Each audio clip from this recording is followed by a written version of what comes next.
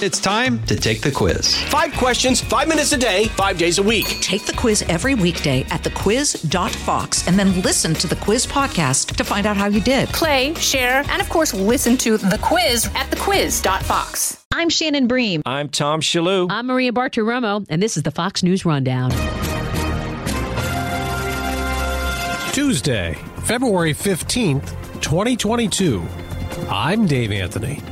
The Trump-Russia probe is back in the news, but this time, it's someone with ties to Hillary Clinton under scrutiny. The Durham probe is alive and well, and it's a microscopic look at anything connected to at least the Hillary Rodham Clinton campaign and maybe some other directions as well. I'm Jessica Rosenthal. Mandates are starting to lift, mostly when it comes to masks, but some states are holding off on lifting the rule for children. I do not believe that mask mandates are appropriate for children. And I'm DeRoy Murdoch. I've got the final word on the Fox News Rundown. Long before the Russia-Ukraine drama, Russia was at the center of a political firestorm here, interfering in the 2016 presidential election. Independent counsel Robert Mueller investigated that, focusing on Donald Trump. Now the tables are turned. Special counsel John Durham is probing that Russia probe and how it started, and he's looking at Hillary Clinton. You think about it, they spied on a presidential campaign. That's as wrong as it gets. But then we found out from this filing that they actually spied on a sitting president, which is even worse. Republican Congressman Jim Jordan reacting to a Durham court filing in the indictment of attorney Michael Sussman, who worked for the Clinton campaign, alleging he did not disclose that as he worked with others that infiltrated computer servers at Trump Tower, then later at the Trump White House, alleging ties to a Russian bank. Based on the allegations, a tech executive and tech company used what was originally lawful access into government servers, but to gain information and to use it for an unlawful purpose. Former acting director of national intelligence John Ratcliffe says when he was in office, he met with Durham, disclosing what CIA Director John Brennan said at a meeting with President Obama in 2016. That there was a Hillary Clinton campaign plan to create fake Russia collusion allegations or scandal involving Donald Trump. Former President Trump calls it a far bigger crime than Watergate. There's an awful lot that's still unknown just from what we've seen so far, including whether or not the FBI knew that this was false information as it was coming in the door, but was happy to act on it. Jim Trusty is a former federal prosecutor now with the IFRA law firm. And then I think what we're seeing a deeper glimpse into from Durham through these kind of routine pleadings that just happen to mention the progress of the investigation, we're seeing more scrutiny as to the front end. How did these false stories get generated? How did they get planted? Who was complicit in the decision-making there? And that could go all the way up to Hillary Rodham Clinton when you really get down to the end of the day. The evidence is still unfolding in a very private, non-leaked way, which I think is a good sign. But there's some big moments coming up in the near future with John and Durham. It is interesting when you go back. There were tweets from candidate Clinton. This is just about a week before the 2016 election. Time for Trump to answer serious questions about Russia was one of the tweets. Another, computer scientists have uncovered a covert operation apparently with server linking Trump organization to a Russian-based bank. And also there was a statement attached to that from her advisor, our now current national security advisor, Jake Sullivan, who said this is the most direct link yet with Trump to Moscow, which may help explain Trump's bizarre adoration of Vladimir Putin. So when you see that related to the information that came out from the filing the other day from the special counsel Durham, what do you think? What gets really interesting with all of this to me is Sussman and a partner at his firm, who's referred to as campaign lawyer one in the indictment. You know, as you get into those guys, if they start sharing information with John Durham, there's really no limit to how high this could go. I mean, still interesting questions about, what the crime would be. There's a lot of attention that's just come out of this recent pleading on domain name service, which is essentially, it's a very high-tech concept. It's been overstated as something like spying on Donald Trump or a wiretap. It's not getting into the substance of any communication or even the context. It's literally using that kind of analysis is just showing that a computer at this location might have had some sort of connection to a computer at that location. In other words, I could type in alpha in my Google search, and that would be enough to connect the two locations. It doesn't give you anything more substantive. But the way it's written in John Durham's pleading is it says there was a special arrangement, and this would likely go back to the Obama White House, where the analyst of this type of data had some sort of arrangement with the White House to do so at Trump's expense, to look into things at Trump Towers or Trump's apartment, or even possibly the White House after Trump took office. So these pleadings, to me, show two fundamental things. One is that the Durham probe is alive and well, and it's a microscopic look at anything connected to at least the Hillary Rodham Clinton campaign and maybe some other directions as well. And it also tells me there's going to be a big day of reckoning because the Attorney General still has control over special counsel. At the end of the day, anything Durham wants to do by way of an indictment has to clear the Attorney General. And there could be some real powerful names that are put in a prosecution memo to our current Attorney General. That puts Merrick Garland in a tough spot, doesn't it? I mean, doesn't that make it difficult? He's, it's a Democratic administration. Well, I was at the Department of Justice for 17 years. I was a prosecutor for 10 years before that. I want an Attorney General that's going to have integrity to follow the evidence no matter what the politics. But this could be a real integrity test, a historic integrity test for the Attorney General if he gets a prosecution memo that has, huge names on it in terms of potential prosecution. Okay. Now, this investigation by the special counsel has been going on for a while. Is this partisan? Do you know John Durham? Is he a partisan? I know people on the left have tried to say that this is a partisan attempt to try to steer the whole Russia collusion away from Donald Trump somehow.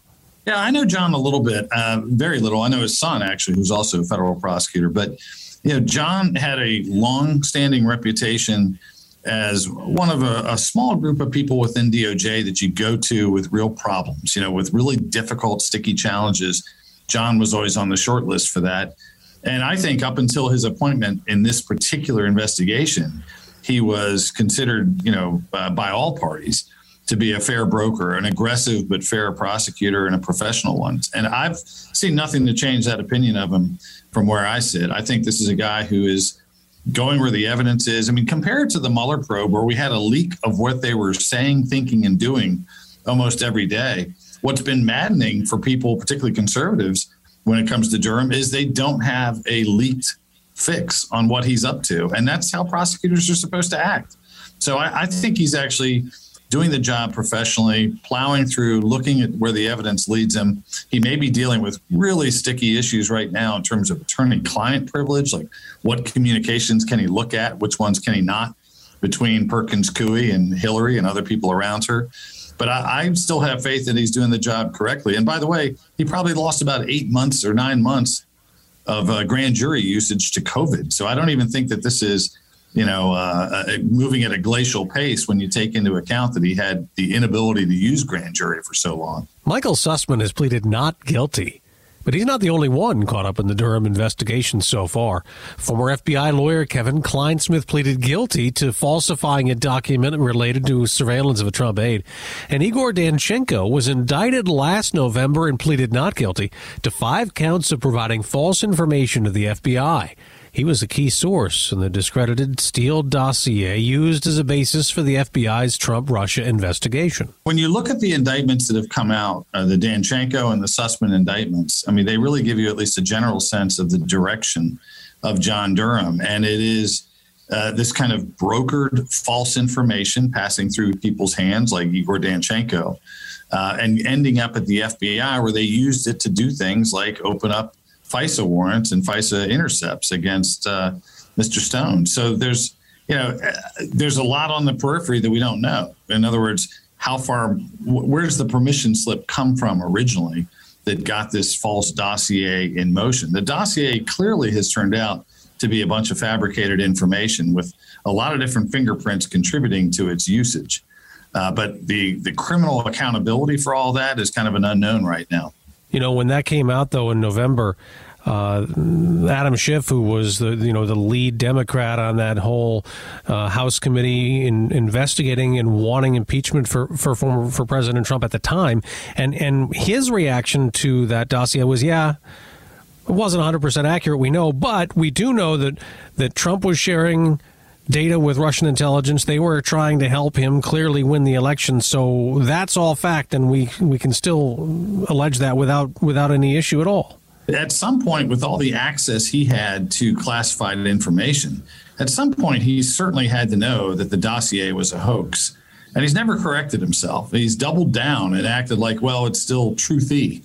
But he's never actually taken the time to do the right thing and acknowledge that he was on a goose chase. And to me, that's just, that just shows politics trumps evidence, and that the ends justify the means for people in positions of authority like Adam Schiff.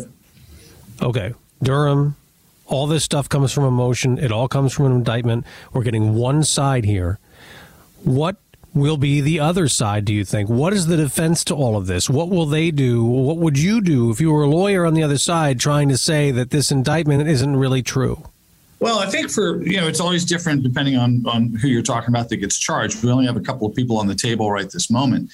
For Sussman, I think that there's an awful lot of this indictment that's devoted to the idea of proving that his false statements, which were, again, not about the dossier, they were about who he represented when he had conversations with the FBI general counsel.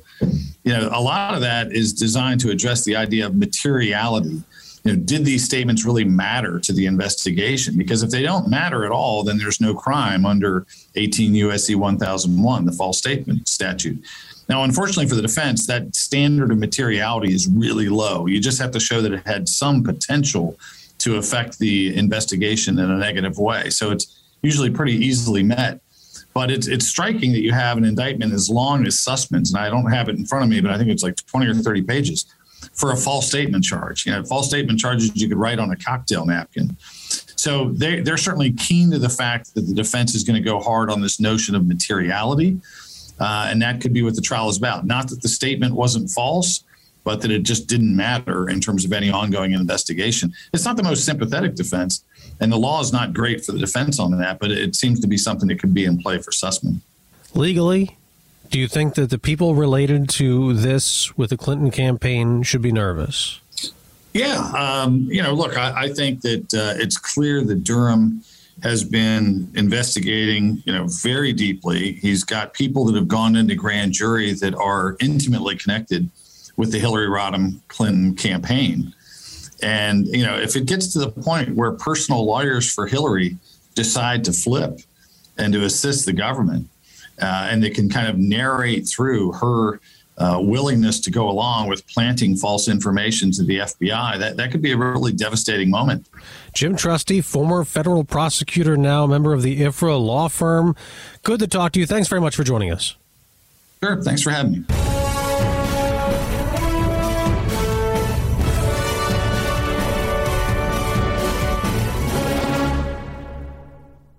Jason in the House, the Jason Chaffetz podcast. Dive deeper than the headlines and the party lines as I take on American life, politics, and entertainment. Subscribe now on foxnewspodcast.com or wherever you download podcasts.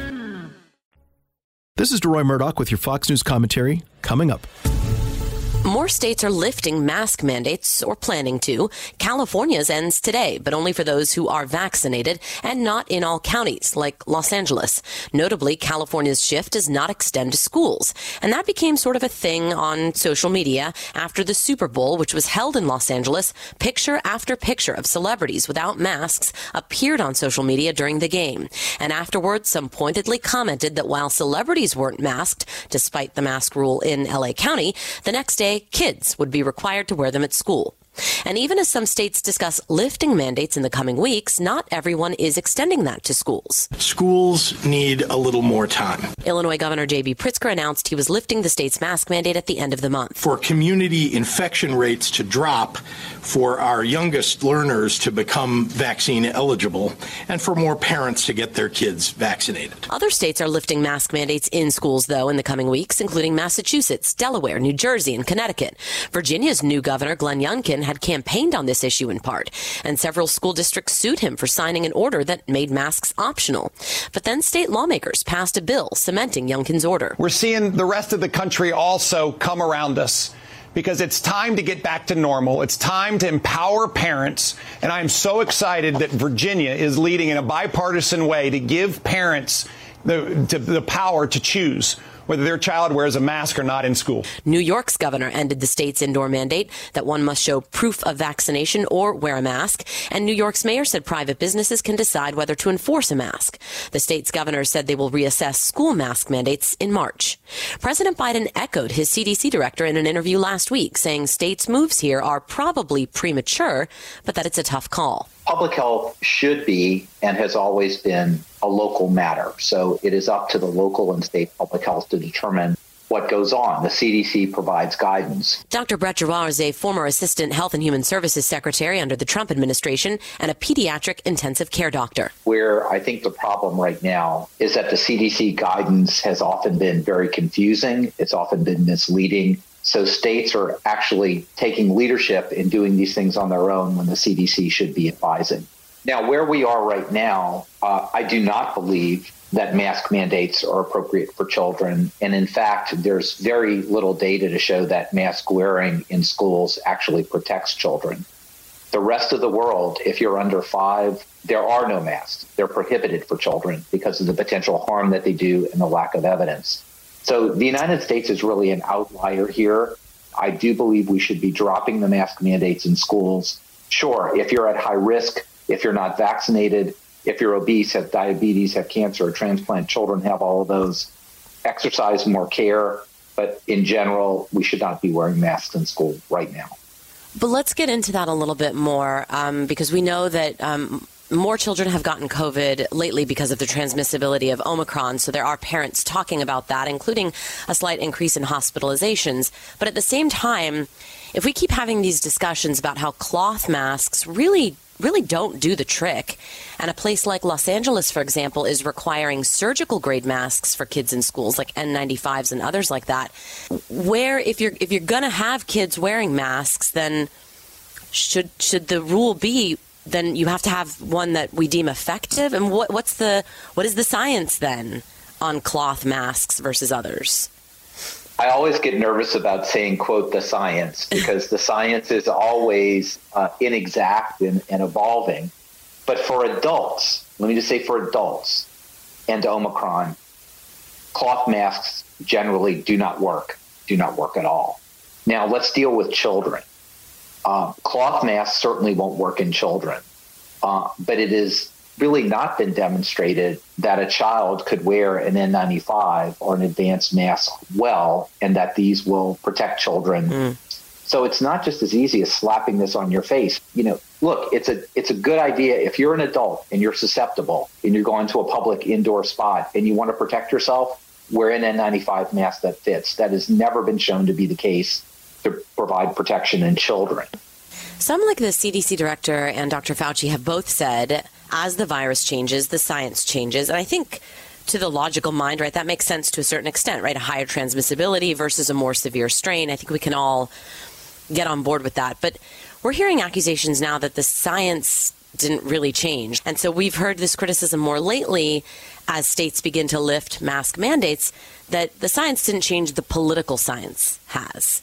And you're not only a doctor, but you've served in government. How do you read things right now? I don't think that the science changing is accounting for the changes in policy. I think leadership is understanding that the science was never that strong to begin with. Secondly, is you have to be responsive to people. This is not all about infection control. Look, we can control the infection, but we have 100,000 people dying of drug overdoses. We have massive increases of undiagnosed cancer. We have children who are at a psychiatric crisis point. All these things are going on. So it's not simply about, quote, a science. You have to take into account all the other society harms that are going on. And that's not a scientific question. That's a policy question. So, in summary, I don't think the science has changed. People, I think, are looking at the science in a more objective way. They're weighing all the alternatives, the harms and the benefits of the policies. and they know that they're pretty safe and are ready to return to their normal lives. Doctor, why did we go as far as we did, in your mind, having kids as young as 2? Which that's still a policy in many places, by the way, as you know. Because as you noted earlier, the World Health Organization, for example, doesn't recommend them for that young. Neither does Europe's Center for Disease Prevention. I think they don't even recommend them for any primary school-age kids. That would be 12 and under. Correct. So correct. Where did we pick this notion up of like age 2 that you need to have a mask?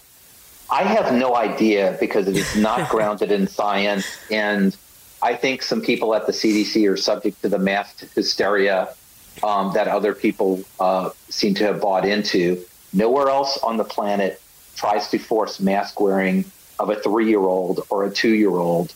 So I don't know. I mean, we got off on all these black or white, and if you don't believe the world is black or the world is white, then you're anti-science, and it's just not like that. There are shades of gray that you have to make decisions, and the science is often not consistent with your political views or how you want to impose things on America. And I think you just need to be straight with the public about what the science says. Under 5, never any data. And as you pointed out, 5 to 12, you could permit children to wear them under special circumstances, but only if they want to. I want to ask what the CDC is waiting for in terms of giving guidance. As you noted, states are sort of leading the way here, and actually the CDC director and others on the White House COVID response task force briefing last week were sort of pummeled with questions about that. And I want to share with our listeners, last week the 7-day average of cases was 247,000. That was a 44% decrease. 13,000 hospital admissions. That was a 25% decrease.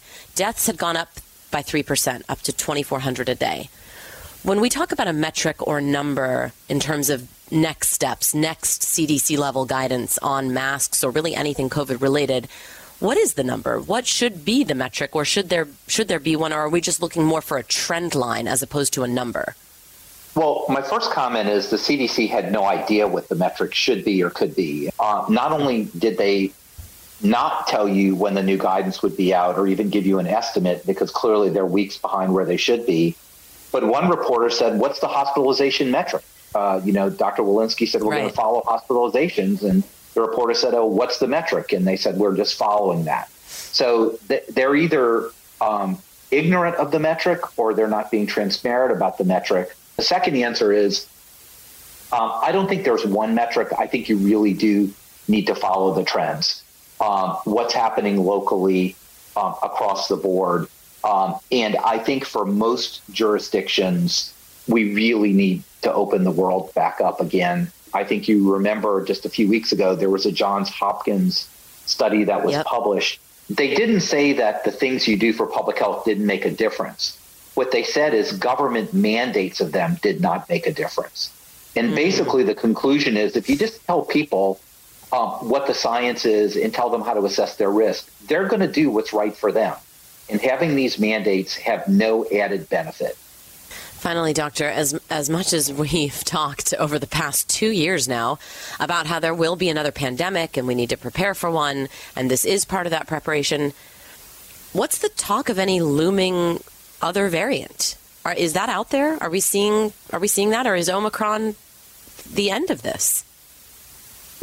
So I'm a member of the Global Viral Network, so every 2 weeks, the top scientists from around the world in virology speak about this. And I don't think we're seeing any alarming variant right now. And the variants over time will become slightly less alarming because of the fact that so many people have been vaccinated or have natural immunity. That being said, we have to understand that COVID is not going to zero. There is going to be variants of COVID that continue to circulate in the population, maybe for years and years. The issue is, how do we decrease the sequelae, the severe consequences of those infections? And we do that by keeping infections at a low level due to vaccination, natural immunity, and protecting the vulnerable. Instead of just sending 500 million diagnostic tests to everyone who's request them, the Biden administration should be sending them to those people who need that test early to get on Paxlovid or molnupiravir. These are the kind of strategies that we really need to deal with as we move to the future to prevent the next variants from attacking those who are highly vulnerable. And of course, in the future, to get our strategies and our public-private partnerships to protect from any new pandemic of any virus. Dr. Brejawah, thank you so much for your time and for talking to us. My pleasure as always. I still believe, as I always have, give the public the right information, be humble and transparent, and Americans will know what to do.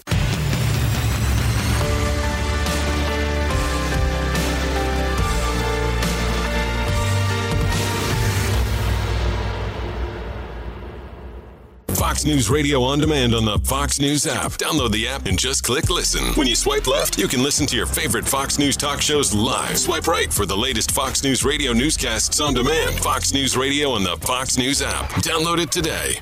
Subscribe to this podcast at foxnewspodcasts.com. It's time for your Fox News commentary. DeRoy Murdoch. What's on your mind? President Joe Biden's no-border policy has detonated an explosion of illegal alien apprehensions and gotaways at the so-called southern frontier. Millions of Americans consider this one of Biden's biggest failures, surpassed only by his utterly calamitous withdrawal from Afghanistan. However, this fiasco is Biden's finest hour. Between February 1 and December 31, 2021, on Biden's watch, Customs and Border Protection apprehended a record 1.95 million illegals on the southern frontier versus 511,000 1 year earlier during President Donald J. Trump's tenure, up 283%. And these are just the illegals whom Border Patrol intercepted. Biden let an estimated 500,000 gotaways get away. Where are they? Who knows?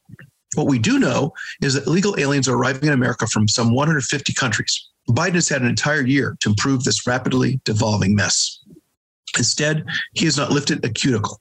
Biden has not toured the border to fathom this situation, offer solutions, thank the Border Patrol for its valiant efforts, nor even yell at them and demand that they work harder.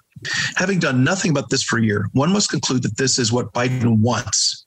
The wide open border is no accident. It is deliberate. This is not a sign of incompetence. It is a reflection of Biden's relentless, intentional destruction of the southern frontier. But why? Why would Biden willfully obliterate the U.S.-Mexico boundary and vacuum millions of illegals north? I believe that the open border is designed to import the maximum number of future Democrats of America. Biden and his ilk see these people as potential voters, and they reckon a majority will be Democrats. The Service Employees International Union's Alicio Medina, an honorary chairman of the Democratic Socialists of America, seems to concur. Medina said that an influx of immigrants, quote, will create a governing coalition for the long term, not just for an election cycle, unquote. An even clearer indication of Democrats' true intentions lies in their reaction to legislation by Congressman Dan Crenshaw, Republican of Texas. His measure declared, quote, the sense of Congress that allowing illegal immigrants the right to vote devalues the franchise and diminishes the voting power of United States citizens. Congressman Crenshaw elaborated, it should not be a partisan idea that the people who do not legally live in our country cannot legally vote in our elections. Congressman Max Rose, Democrat of New York, was not amused. He raged, this is a political stunt meant to divide us, meant to sow hatred. The Republican motion died 197 to 228 in the Democrat-controlled House in March 2019. The Dems voted overwhelmingly, 227 to 6, to hand ballots to illegal aliens. If Biden's blessed voting rights bill passes, God forbid, new federally imposed same-day registration would let these people approach the polls on Election Day and demand ballots. Officials will have no time to check their citizenship status. The new federal ban on voter ID would prevent election workers from asking for proof that these people are who they say they are. From soaring inflation to surging crime to Taliban terrorists sporting billions of dollars in abandoned U.S. military gear, Joe Biden's belly flops are innumerable. But America's breached border and the ensuing Katrina-esque flood of illegal aliens are not among them. Indeed, this wretched policy is Biden's most stunning triumph. I'm DeRoy Murdoch. You've been listening to the Fox News Rundown. Stay up to date by subscribing to this podcast at foxnewspodcasts.com. And for up-to-the-minute news, go to foxnews.com. From the Fox News Podcasts Network. Subscribe and listen to the Trey Gowdy Podcast. Former federal prosecutor and 4-term U.S. Congressman from South Carolina brings you a one-of-a-kind podcast. Subscribe and listen now by going to foxnewspodcasts.com. From the Fox News Podcasts Network. I'm Ben Domenech, Fox News contributor and editor of the Transom.com daily newsletter, and I'm inviting you to join a conversation every week. It's the Ben Domenech Podcast. Subscribe and listen now by going to foxnewspodcasts.com.